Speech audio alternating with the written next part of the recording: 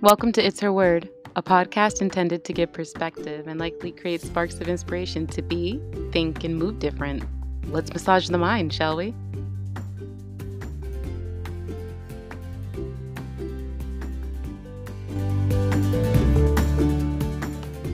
Hello, welcome back. And today I just had to give a little shout out to this artist who in my head is my cousin. We are related. I love her. I'm obsessed. Summer Walker, her new album, she did that. Even the interludes speak to me. Like, they are just amazing. And even though I'm not a sad girl right now, that album, it was felt. I can still appreciate good artistry. And her album was that. Moving on from that, I wanted to talk about sitting in your truth. What does that mean? And what does that feel like? Because it's something that I've been practicing lately, doing lately, living with lately. And it's kind of one of those things that can be awkward if you're somebody that always was going with the flow and people pleasing and kind of just free flowing it and just being agreeable and stuff like that.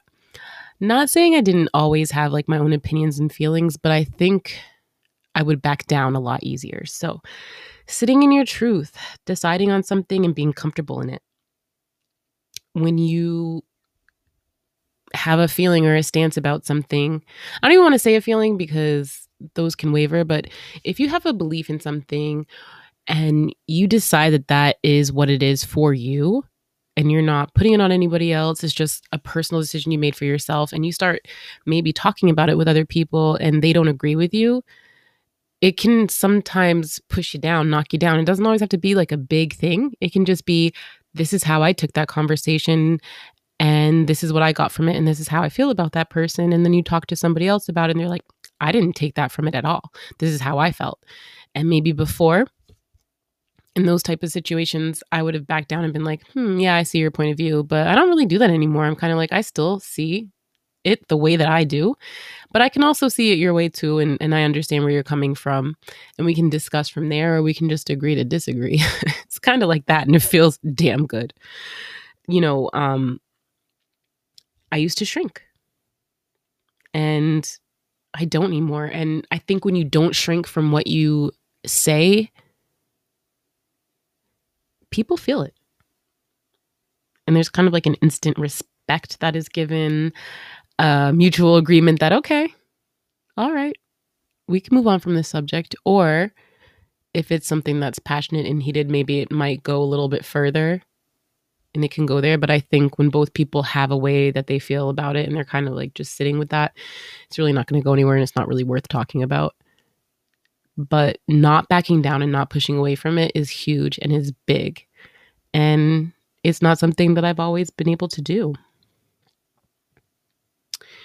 And I think some people might need to hear this, but you're allowed to believe what you want, regardless of how other people feel about it. You're allowed.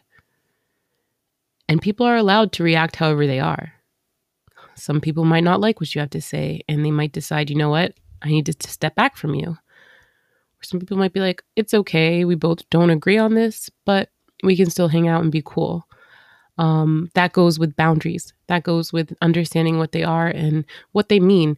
And I'm all for that. If I ever make somebody feel unsafe around me, or that they can't be in my presence anymore because it might make it a toxic space, it's totally okay to remove yourself from that situation if that's how you feel. And I would do the same.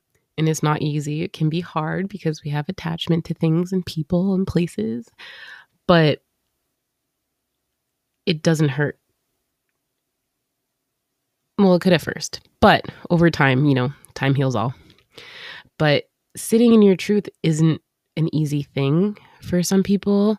Like I said, it wasn't for me, especially if you're a people pleaser, you're somebody that goes with the flow. It can feel like you're being mean, or you're hurting other people's feelings, or you're just a jerk. But I think if what you're doing and what you're sticking to and standing by is something that you believe deep down, then why waver from that? Why push away from that? And why try to change that? I think the point of a lot of things is to create change, and it can be uncomfortable and it can be different and it can be strange. But when you sit in your truth and you feel confident in it and you stand by it, I think the only thing other people can do is just respect it. So her word of mouth and how to practice that or do it is to start asking yourself those types of questions like, how do I really feel about this and that? Is it something that I feel like needs to be discussed? Does it need to be talked about? Or is it something that doesn't need to be talked about? And if it does come up, how will you respond? How will you react? Will you shrivel down and shrink yourself just to make somebody else feel comfortable and make them feel like they won something that maybe they really didn't? Or will you sit in it and have to own that and be okay with that? Do the work. It's work. It's work to ask yourself those questions. It's work to put that effort into something. It's definitely work. But also, another thing that helps is researching, finding information on both sides, both ends, and talking about it with other people, just getting their perspective. You don't have to say your point, but just hearing it out, looking for it, and then still finding out what your conclusion is and being okay with it. Because one thing about deciding to sit in your truth is that once you make a decision, you have to be okay with that. And you have to sit with that. And it's done. There's no going back. Just be okay with what you decided. Feel it out. It's your prerogative to change your mind. Maybe things happen and something shifts. Maybe you come back to the subject later on.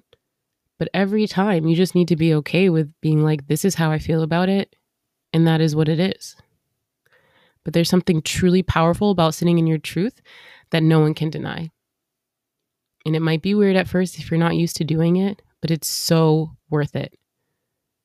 So try it out. Until next time, thank you so much for listening, as always.